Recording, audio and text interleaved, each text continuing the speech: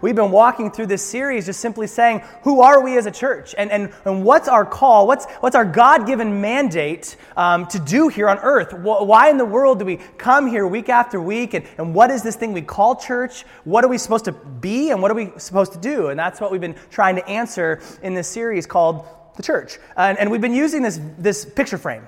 It's kind of our reference of what we're to be, kind of a visual aid to help us.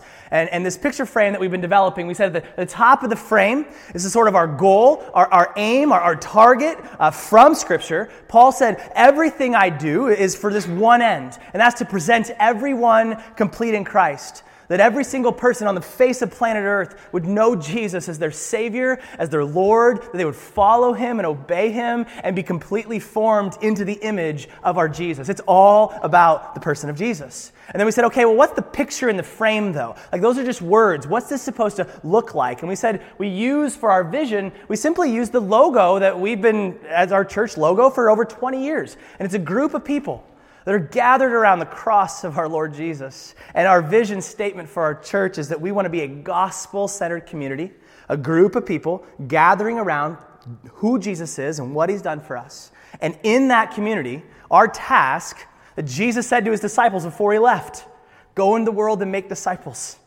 of all nations.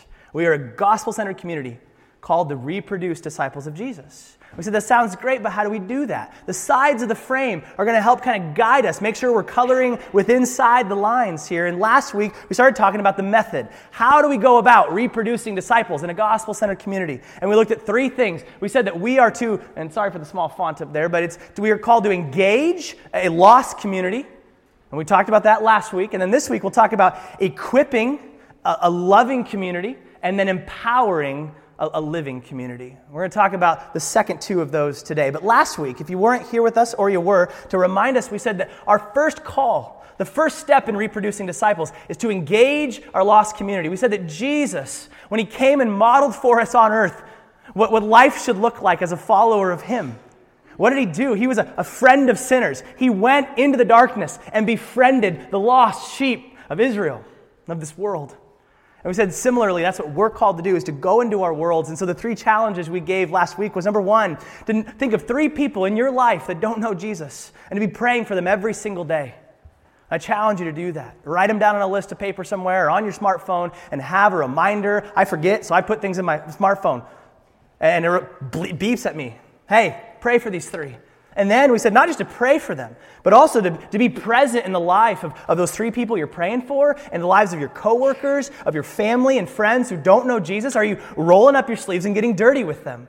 Are you living life with them? And then thirdly, the goal is not just to be a friend of sinners, but ultimately to present Jesus in the words we say, and probably more important, the way that we live. Are we presenting Jesus to the people that don't know Him in our community? That's our call. But then let's say, what's the next step? The lost is found. The power of the gospel saves people. Now they're in the fold. Now what? Where do we go from here? And that's what we want to look at today. Because the goal of discipleship is not just to have a baby Christian and just leave him as a baby. Remember, we said just like when you make real babies, right? You don't just have a baby and sweet. You leave him at the hospital and good luck with all that. Right? The goal is not just to have a spiritual baby, but to have someone fully formed and mature, complete in Christ. Just like the goal is not to have a baby, but to present a mature adult, right? Just like me, right? That's the end game, right? Christ likeness. So how do we do this? Well, this is the next two steps of this three-step process. We engage, and then we equip, and we empower. So let's talk about that. Anybody seen Mythbusters here? Love Mythbusters. They got a new cast, which is not quite as mustachioed. That kind of bums me out a little bit. But one of my favorite episodes is they busted the myth that running in the rain will keep you drier than walking through it. They said, not true. And I'm like, sweet. As someone that hates running, right? I'm watching all these suckers run by me to seek shelter, and I'm just waddling along, all right? You're wetter than I am, right? Just kind of, that's how it is. There are a lot of myths in our lives that need busted. What we want to look at this morning is three myths. We're going to look at Mythbusters Discipleship Edition, okay? And three myths. The first one is this, the myth of mentoring. The myth that we can often believe is that my pastor's job is to minister to me. They serve me. They meet my needs. And what this does, this myth takes us back to spiritual babyland, where the pastor or the elder, they're here to spoon feed all the little baby Christians, little Bible verses. Here comes the airplane, vroom, right? And we just got to serve you, and you're just a bunch of little baby birds. It's a freaky picture, isn't it? Right? That's not what we're called to. That's the myth of mentoring. This turns the elders or the leaders of the church into these superheroes spiritually, and it turns the regular Christians into this passive audience. They just kind of sit there, and if you felt like you were fed today, then you will clap for us, and if you were not fed, then you will boo us, and maybe even throw a tomato at us, right? That's not the relationship that we have according to Scripture. That's the myth of mentoring. Secondly, the myth of ministry. This myth says that I'm not ready to be used by God yet. This myth has convinced most Christians, man, I'm not qualified to do ministry. I'm not qualified to serve people. I don't know enough Bible verses. I skipped half of Sparky's, right? I don't know how to pray. I don't know how to serve people. I don't know how to preach the gospel to somebody. There's no way that I am qualified to do whatever. I'm too sinful. I'm too busy. Whatever. Just insert that excuse in right there. And I say, I'm not ready. I'm not ready to do the kind of work that God calls people to do. Third myth is the myth of maturity. And this myth says no one should minister, no one should serve until they're mature. Okay, in this myth, it tells us, man, even before you should even think about discipling someone or serving other people, that what you need to do is go through like Bible boot camp. You need to go to seminary. You need to go to like 28 different classes. You need to have certificates just plastered all over your wall. And then you can start thinking about serving other people because now you're a mature Christian. That's the myth of maturity. And if we want to become the kind of church, the wiki church that we talked about last week from the Wikipedia model, where every believer is a disciple, then we've got to bust these myths. And the best myth-busting device that I know is the Bible. And we want to look at God's Word, look at Ephesians chapter 4. And if there's anybody who knew how the lies that we just put up there, it's the Apostle Paul. Because this guy, he was persecuting followers of Jesus. And then days afterward, not years, days afterward, he's already preaching the gospel to people, starting to make disciples. And this apostle, this is what he said. He said, now these are the gifts Christ gave to the church.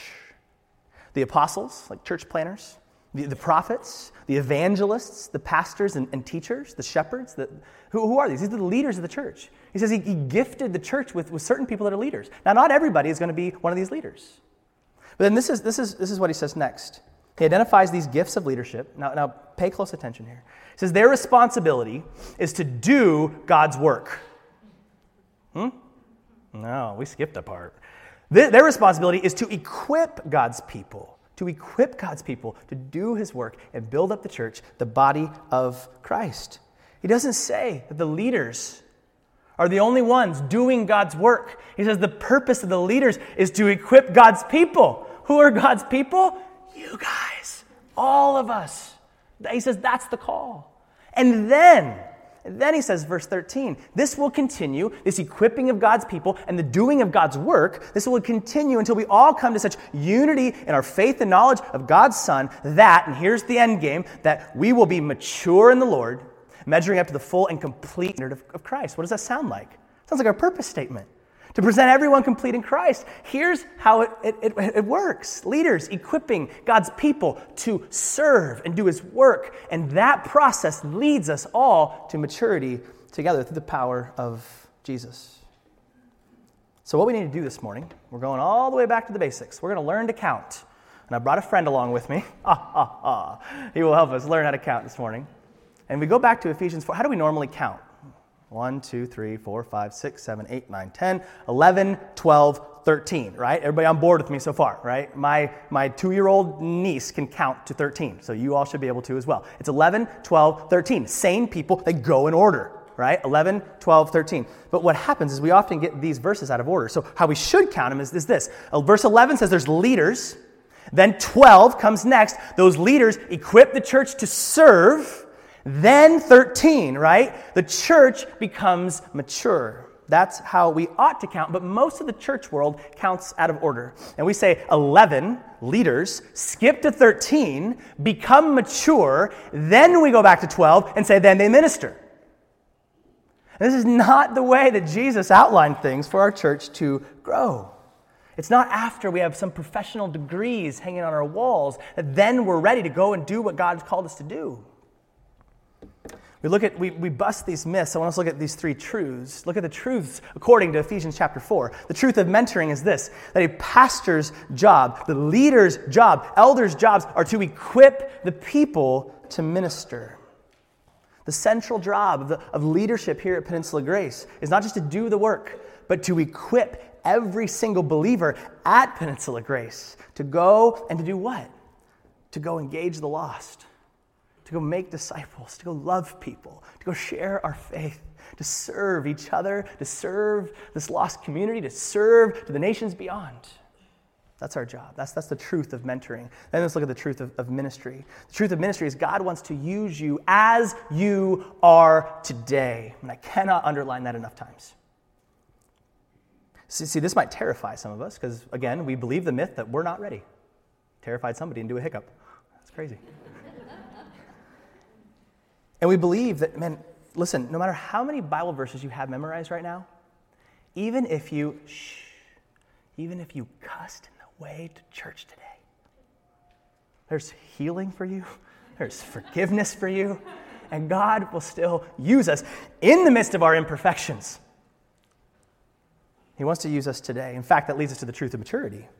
If we waited until every single Christian was mature until they served, our church would be empty. It would be empty. In fact, you know the classic, the chicken or the egg? Which came first, the chicken or the egg, right? Read Genesis, it's the chicken, but that's another message. What's the truth is, the truth of ministry is which came first? Do we become mature, perfect people, and then we start serving? Or do we actually serve, and in that process, the truth is that ministry leads to maturity. It's as we're doing God's work, in motion, faith in action. It's that process that actually grows us and matures us. We got to remember to count 11, 12, 13.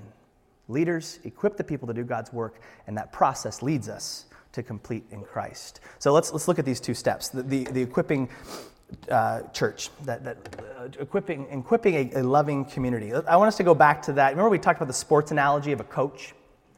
Okay, we use this analogy. If you're a sports person, great. If you're not, sorry, we're gonna be here for a minute. But leaders, we said that leaders in the church, they're not just players. Okay, this is me playing basketball in high school. We're not just players. That we are actually coaches that are called to coach players. That's the role of leadership in the church. The body of Christ is made up of players being coached. We said they are not primarily cheerleaders, okay? No matter how long a cheerleader leads cheers, that does not make them better at their sport. Okay, my mom, the one that's in the background there, she was a football cheerleader as well as a basketball cheerleader. And she told me that for years she was cheerleading for football. They had this cheer. 1st and 10, do it again. 1st and 10, do it again. And her entire high school career, leading those cheers, she had no idea what that even meant. She kept spurring them on. She was cheering her little heart out, but she had no idea what she was saying, right? Because leading the cheers, it doesn't make you better at that sport. It doesn't give you more knowledge about the sport, apparently. And it certainly doesn't make you better at the sport. Why? Because you're literally on the sidelines cheering. You're not practicing. You're not working, getting better at the sport. And the same is true with even the players, right? Like if a coach just showed their players what to do and never actually had them practice, the player would never get better. Here, kid, you stink. Get out of the way. I'll play. Give me your jersey. I'll just play the game for you knuckleheads. None of you know what you're doing. I'll just play the game. Your team would never get better. They would never get better. A good coach on day one shows how to do a proper layup, right? Inside foot. Outside hand, right? Knee, elbow on a string, right? You walk them through the process. So you kind of model it a few times, and then you immediately, let's make 2 lines, and let's start practicing layups. And in that process of practice, they get better. It's not just stand on the sidelines and watch me for an hour and take some good notes. Got to practice. We had a kid when I was coaching in high school who had never attempted a layup in his entire life. And he gets out there, and it was his turn. And when he went up, like it looked like he was having a seizure. I don't even know like how body parts could move in those directions. And I'm like, do I call the ER? Like, are you okay? Like, what's going on? But what I didn't do is, you're out, go home, and walk home.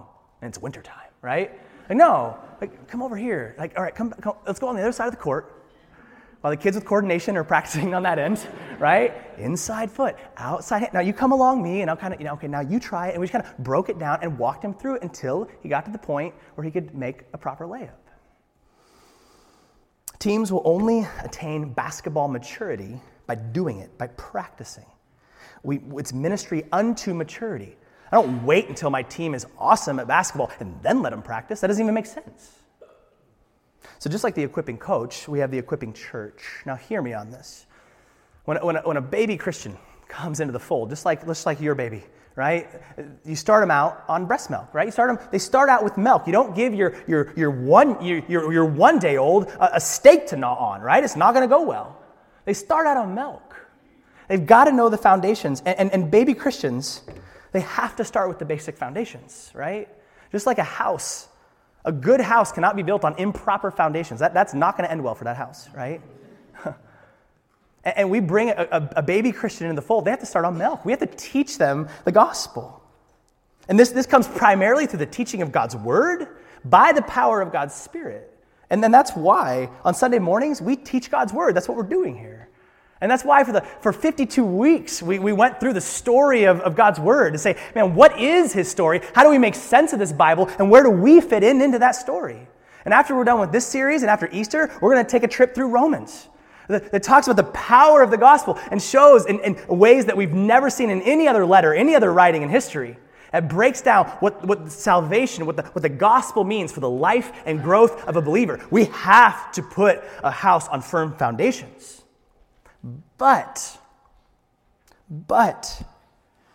as truth is learned and being applied, we must simultaneously be engaging people into active ministry, into the practice of their ministry. We have a team right now that meets Thursday mornings over at my house. It's the preaching team. They help make sure that I don't preach heresy to you on Sunday mornings, right? And part of what we're talking about is, man, how do we equip? And one of the things I think we're currently lacking at our church is to how do we go a little bit deeper into this and some biblical training to train people, to equip people to know God's word in a way that not just head knowledge, but that they can actually go out and teach other people, as we'll get to. And we're working toward that. We believe this is a call. But as we are teaching, we're simultaneously engaging people into ministry because it cannot just be, right? What does practice look like? Again, practice is not just a coach doing layups. It cannot be the pastor or the elders doing spiritual layups. Here, you all watch me. I'll evangelize, I'll teach, I'll love other people, and everybody else just watches. You're never going to grow like that. The only way someone can mature is if they're actually practicing. And I remember being put into leadership positions way before I felt completely ready, right? I mean, look at this guy right here. Do I look ready to do anything profitable, right? I'm the one in the backwards yellow hat with the guitar. Here I am in high school, okay? And as a youth group member, I remember some of the youth leaders asking me to teach a lesson to the youth group. And I got up, and it just freaked me out, right? And I took everything I knew about the Bible, put it on one piece of paper. Didn't take much from me as a 16-year-old. I made it like size 3 font so I could fit everything on there. Got up in front of the youth group, terrified. Had the paper like 3 inches from my face, sped read it in like 8 minutes and sat down. And everyone's just kind of like looking at each other. It was kind of my version of the seizure layup, right? Everyone's just like, what was that, right? Like, that was awful, right? And what did our youth leaders do? Get out, Satan, right? Like, you're terrible. Never again. No, they pulled me aside. No, Justin, inside foot, outside hand, right? Here, reduce it a little bit. Here, you said this, and that was kind of like anti-biblical. But no, let's reduce it a little bit, pull out some information. Give me 3 main points, right? You don't need to say everything in one. They worked me through it. And hopefully I'm better today than I was when I was 16 years old. You can leave a comment card afterward. We're not saying, and hear me on this, we're not saying we put a person in the pulpit a week after they're saved. No, clearly. We need to build up toward these areas, and the goal is not just for everybody to be a pastor. There are a lot of ways to serve. But it's got to start. And in fact, I believe that the best evangelists are those who just got saved. Someone who just met Jesus and turns around and goes, hey, do you know Jesus? I just met him, and you've got to know him. Now, they don't know how to do everything, but they start. Right? We've got to engage people from day one. And this is why in equipping, it starts with our youth and with our children. I found this picture of me. This is me buried underneath a pile of kids. There's little Maddie. And I'm teaching these children on children's church. There's Ali Ostrander, our future Olympian, as an 8-year-old behind me, all right? And I would, as a college intern, I would teach the children next door. And we have to know, with our own children, to be engaging them immediately as they're growing into how to serve other people, how to give generously, how to share their faith, to know their faith. Are we inviting our children into the ministry that God's called us into? Appropriate for their age level, right? It's growing, it's a maturity. But I remember back to basketball, and if you got a kid in high school that didn't know the fundamentals, and they were up a creek, right? I mean, you can only do so much with them. That's why we actually, Cook Inlet, we started a basketball camp for younger kids, the elementary kids, because that's when their muscle memory is still forming, and they can develop good habits. Like for us, we've got to be equipping our children and our youth now, instilling discipleship habits into their lives today.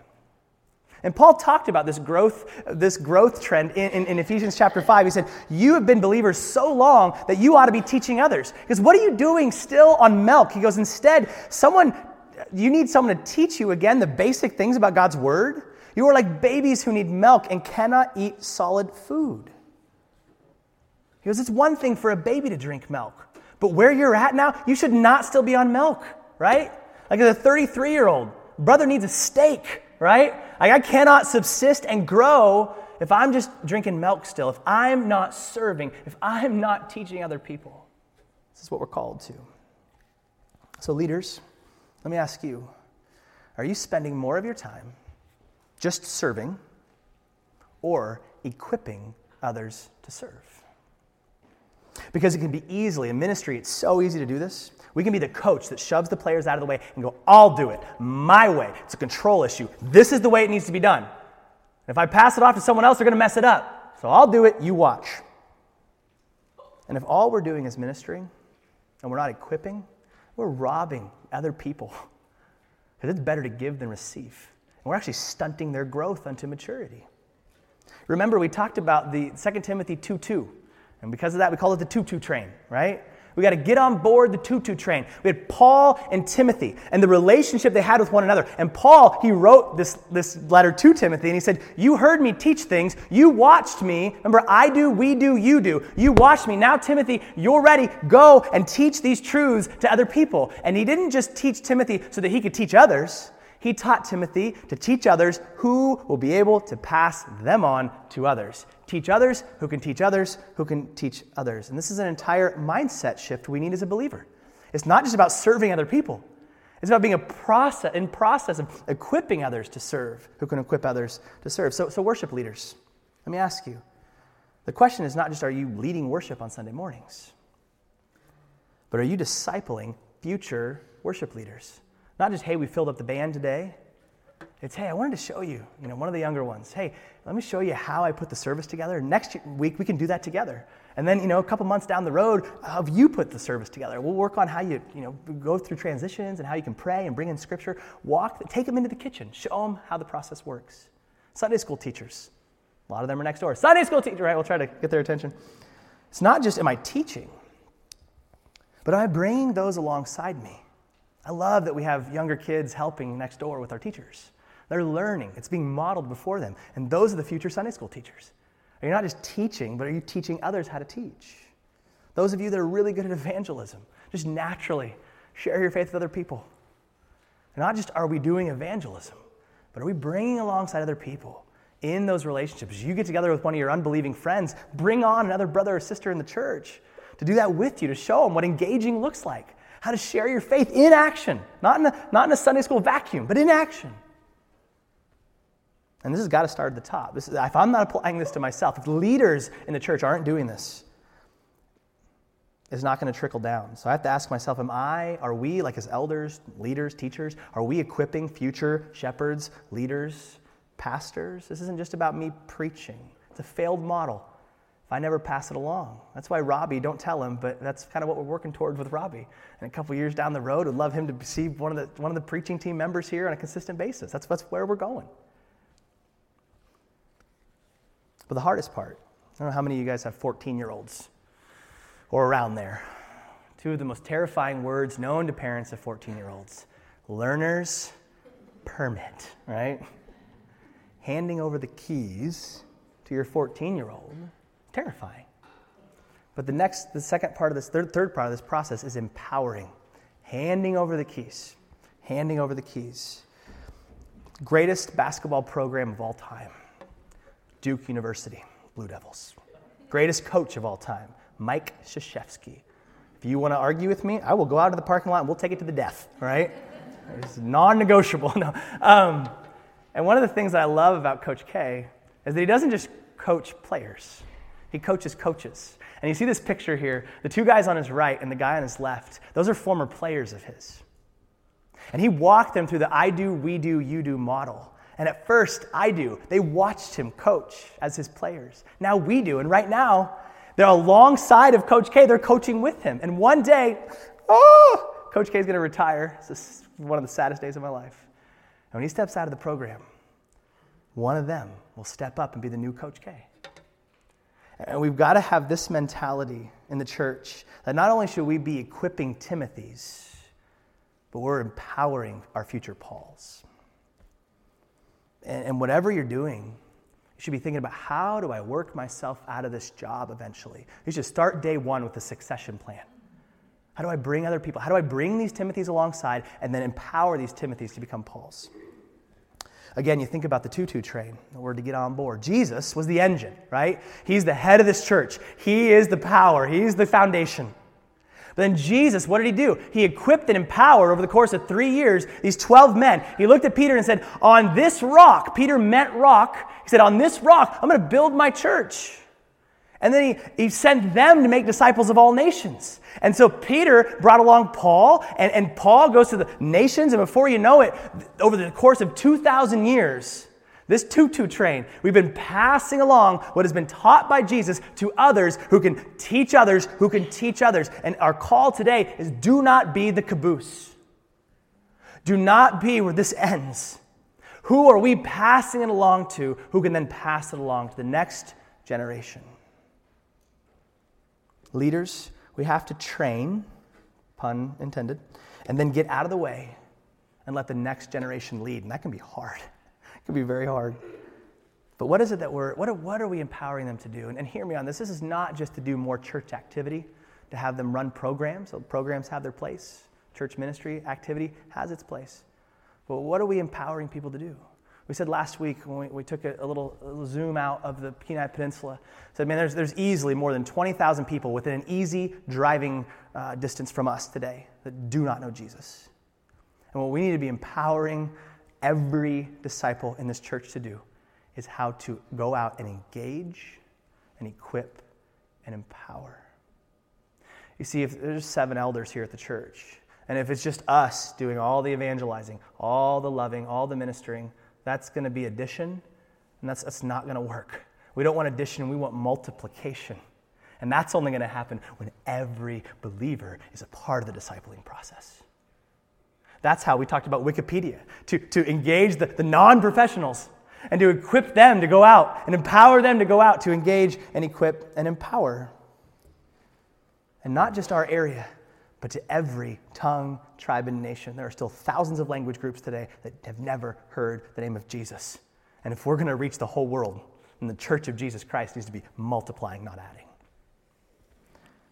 And when we talk about equipping and empowering, you think about like Siamese twins. Siamese twins are not the same, and yet they are connected to each other. Equipping and empowering are not the same thing, but they go hand in hand. Because think about it, if we equip without empowering, what happens? We're just putting a bunch of head knowledge into people's brains, right? And filling them up with facts. That leads to spiritual arrogance. If all we're doing is saying, here's what you need to know, but then never giving that a place to grow, it's stagnation, right? But on the other hand, if we empower without equipping, We're going to send out heretics, right? These rogues. That's a good way to start a cult, is to send people out without the proper foundations, without equipping them in the process. That's why I do, we do, then you do. That's got to be the process. And we got to think about it this way. As we look at our church, I call this the 80-20 principle. Our barometer for church health, it cannot be how many people came on Sunday morning. And I'll tell you, as a pastor, that's an easy way to do it the proud way. How many people came this week? All right, we're doing good. It's not Sunday morning attendance. It can't be. So here's the principle. 80-20 principle says this, that typically 20% of the people in the church do 80% of the work. 20% of the people, there's always this core group of committed people. On average, you go to most churches, and you got 20% of the people doing 80% of the ministry. Teaching, equipping, loving, making disciples. And that's not our goal here at Peninsula Grace, to become a healthy church. Next year, I want us to be 70-30, and then 60-40. And before you know it, what's the end goal? Presenting everyone complete in Christ? That 100% of us have been called into, and therefore 100% of us are involved in making disciples of all nations.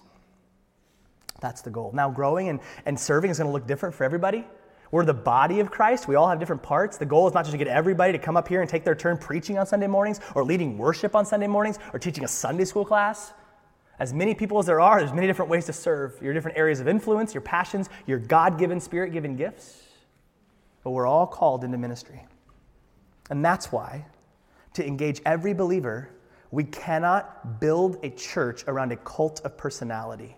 And here's what I mean by that. This church cannot be built around one superhero, this guy, right?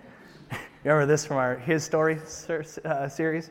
If we just look at this one guy, that it's his job. Listen, if we're just attracting people who like Justin's Sunday morning service sermons, or they like the worship that we do here every week, then we can fill up a room of spectators.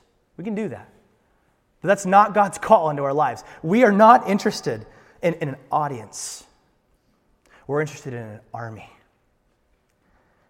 an army of disciple makers who are being equipped and empowered to go engage and equip and empower. And if we're going to do that, it's not going to be built. I'm Justin Franchino, not Jesus Franchino. There's one foundation. There is one head of this church that every other believer follows and grows into the likeness of. And Paul said in 1 Corinthians 3 very clearly, no one can lay any foundation other than the one we already have, and that's Jesus Christ. He's our foundation. He's our head. We are disciples of him. So how do we do this? There's a lot of different ways to do this. One of the key venues that we have here at church is what we call home groups. And remember we said you can't one another in rows. Like while you're sitting here in rows, we can't love one another. We can't serve one another while we're just sitting looking forward. We need to be called into community with each other. That's what we've been called into. And I think even better than meeting with each other one-on-one is meeting together in groups. And so one of the things we do here, we have home groups. These were from a home group a few years back. Getting together in people's homes. Most home groups meet on a weekly basis. We have a meal together. We pray together. We are in God's Word together. It gets messy together. There's going to be fighting. Whenever you bring a group of sinners together, it's going to get messy. There's this beautiful mess that Christ is redeeming and purifying. And in this process, what's happening? The younger are learning from the older how to pray, how to study God's Word, how to show hospitality as you open your home to other people. It's disciple making in action. And right now, man, we've got 4 home groups. I would love to see that this next year double. As we just, it's not just Christianity in the comfort of your own home. This is part of the Great Commission, right? We want to be in these home groups, serving, equipping people to go out and plant new home groups, right? And then train other people in those home groups to go out and engage and equip and empower. Now, this is not the only way to be a part of disciple making and small group life. This is one of the ways. And back on the welcome table, I invite you to see that after the service. We've got times and places where people meet. Man, if God's calling you into that community, don't delay. Go back there today and see how you can get plugged in to this process. But land in the plane. We think about this 2-2 train. Maybe you're here this morning and you're going, man, I have no idea what I'm doing. That's how a lot of us feel. I don't know how to share my faith. I don't know the Bible. I don't even know if I can find Genesis, right? I don't know anything. I don't know how to pray. I don't, let alone how to make disciples. I don't even know what you're talking about. Well, I challenge you this morning. Are you pursuing a Paul? Is there someone you know, you've seen here at church that, man, you go, I want to know, get to know. Invite that person to coffee. Somebody you know that loves Jesus, that seems to be, following him, and just sit down with them or invite them over to your guys' home for dinner, or just talk to them after the service and just, hey, I'd love to meet with you, talk with you, learn from you a little bit, imitate them as they imitate Christ. Pursue a Paul in your life. Someone you can follow. It's not a perfect person. Or then maybe you're on the other end of things. Maybe you are a ministry machine. You've been serving Jesus since you were like in the womb somehow. And yet you're being a caboose. And you're not equipping other people to serve. Let me ask you this question. Are you training a Timothy? Are you bringing Timothys along and equipping them to be able to work yourself out of that job and empower them to do what you're doing someday? Then they can go and empower others to do the same thing. Are we pursuing Paul's and are we training Timothys? And you notice this is about relationship. We're not going to have a discipleship program here. This is messy relationship founded on God's word and the power of God's Spirit. So developing these kind of Paul and Timothy relationships in the context of the church. That's what we're called to. This is the way. As we engage, equip, and empower. This is Jesus' method that he left for us when he was on earth of how we're going to make disciples of all nations and present everyone complete in Christ. Let's pray. Father, you've called us to a good work. It's a hard work. It's a messy work. But you have not just called us to get a Jesus stamp on our forehead so we can wait here until we go to heaven when we die. You've called us into this beautiful, messy ministry of making disciples. And I pray that people in this room, that they would lean into the Spirit's prodding this morning. And if there's someone that needs to pursue a Paul, that they would do so. And find someone they could follow, learn how to read your word, how to talk to you, how to minister to other people, that they would get on the practice floor and get going. And those of us that are engaged in ministry, that we would be training Timothys and not just the 20% hoarding 80% of the work, but inviting the rest of the church into this ministry, this beautiful ministry that you've called us to. Lord, it's about people, and there are so many people in our community today and the world beyond that don't know the beautiful life and relationship with Jesus, the only thing that will satisfy. Make that the carrot that dangles before us. What drives our heart, what drives our week is that we would go into this community, engage the lost, bring them into this loving community, and then equip them and empower them to go and do the same thing. We cannot do this without the foundation of Jesus Christ and his Spirit in us. We need you for every breath that we take, everything that we do. That's why we come and we worship you this morning, and we worship together the Jesus that we follow. And it's in his beautiful name that we pray. Amen.